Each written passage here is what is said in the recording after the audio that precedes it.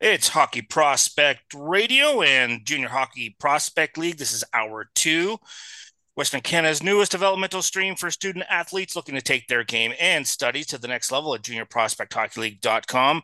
We're continuing to talk about the USHL. We're happy to bring on a regular guest of ours, Kalle Larsson, general manager for Dubuque, the Fighting Saints. Kalle, thanks for coming on the show again. We always appreciate that. Thank you guys for having me. Always enjoy being on.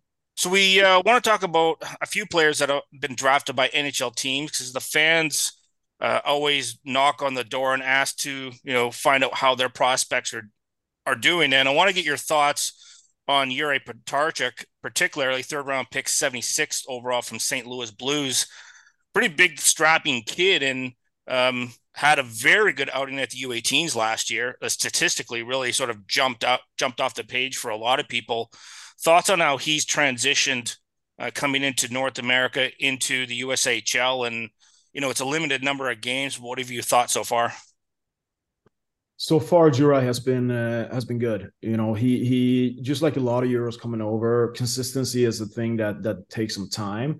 There have been nights when he has been dominant, best player on the ice, and there's been some nights where he hasn't been as good.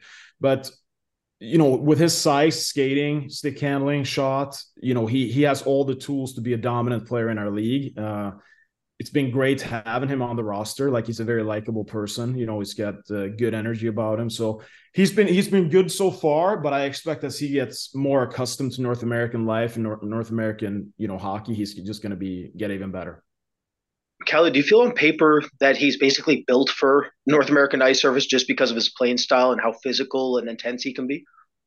I do think that his style fits very well here. Yeah, I mean he's like a wild horse on the ice, right? He just goes. He can really skate. He's great on the forecheck, and I do think that there are certain elements of his game that fits better over here than they do in Europe. So yeah, I would agree with you.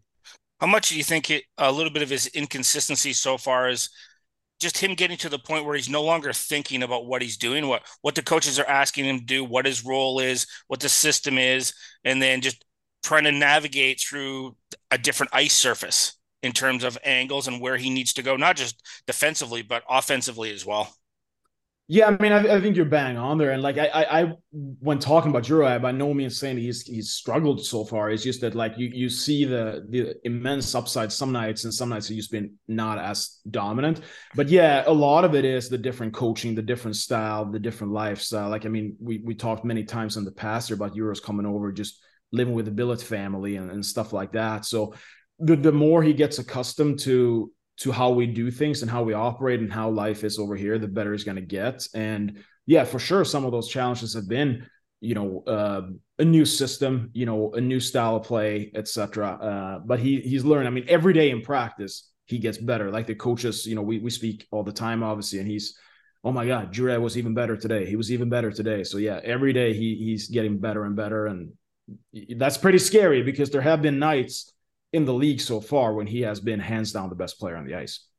Let's talk about your goaltender and Kevin Radler. He was a draft pick from the Ottawa Senators. And prior to coming on, Brad was talking about some advancements in his game and things that he's improved upon, and, thoughts on him and how much of an impact he can make with the improvements he's made over the last year specifically and adjusting into your league, and how goaltenders they take a little bit of time, but when they hit, that can make all the difference between you guys making a long run in the playoffs or not.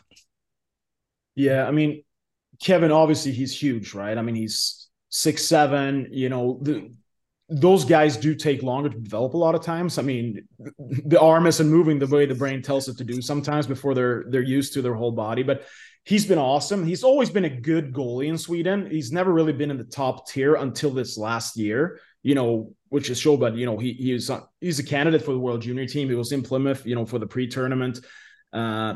He's really just scratching his surface and is already really good. He's very, very serious. Like, he came to North America to become a pro. Like, he could have stayed at home and been comfortable, but he's changed a lot. Like, he's changed his training. He's changed like his path of his career. He's extremely dialed in. Like, he's very coachable. He's a focused individual, and he's been good so far. Obviously was goalie of the week in the league this week.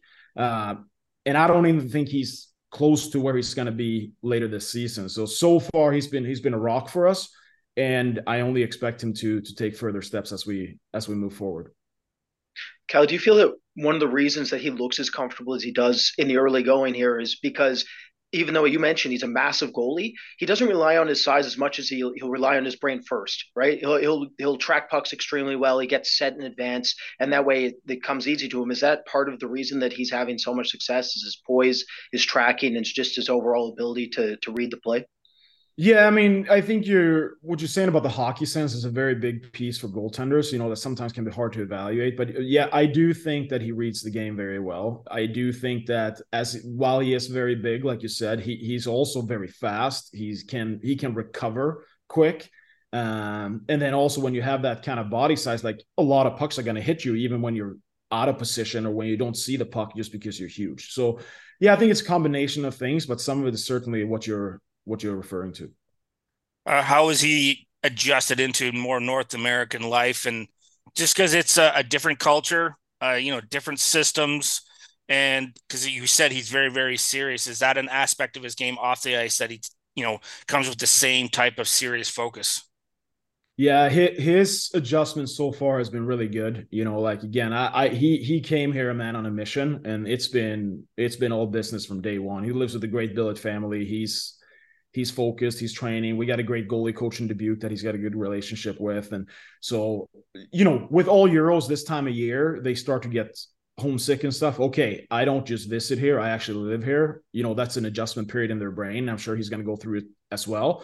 But yeah, the adjustment to be on our hockey team, to hang out with the guys and fit in has been minimal, if any at all. He's really been dialed from day one.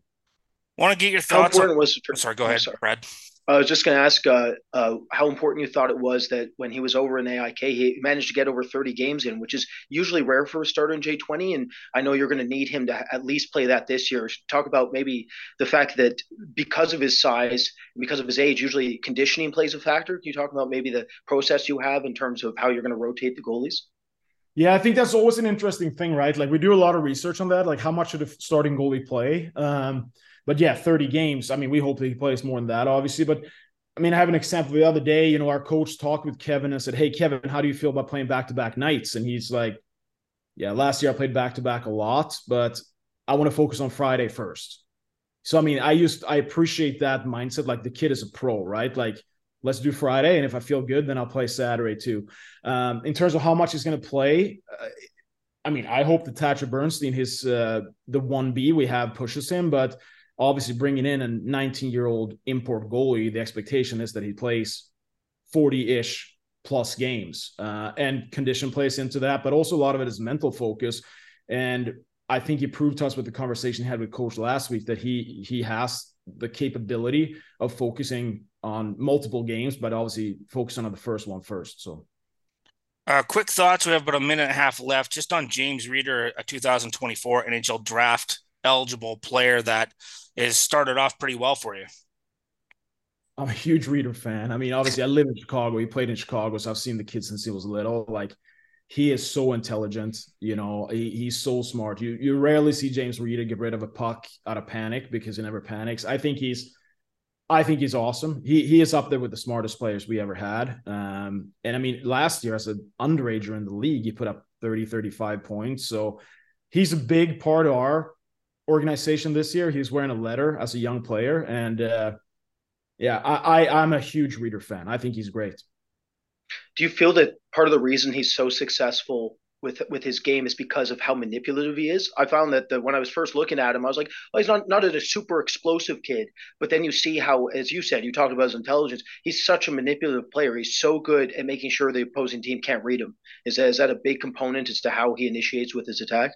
No, absolutely. Like you said, I mean, he's not that big, and I mean, he can skate, but it's not the fastest player. So you have to compensate that with other attributes. And he has his brain where like he makes a play all the time, like, and he can twist and turn. And so yeah, manipulation is one piece, but yeah, he's just an overall player. And I think same thing like his skating, like he's still growing. His parents are big, so I think that he's going to grow, and his skating is good. But I think that as he gets bigger, older, stronger, his skating is gonna kick in, and that'll add another dimension to his game. Like I think this guy, like he's a really good player. I think his hockey sense is gonna allow him to contribute and be an impact player at our level and several levels above.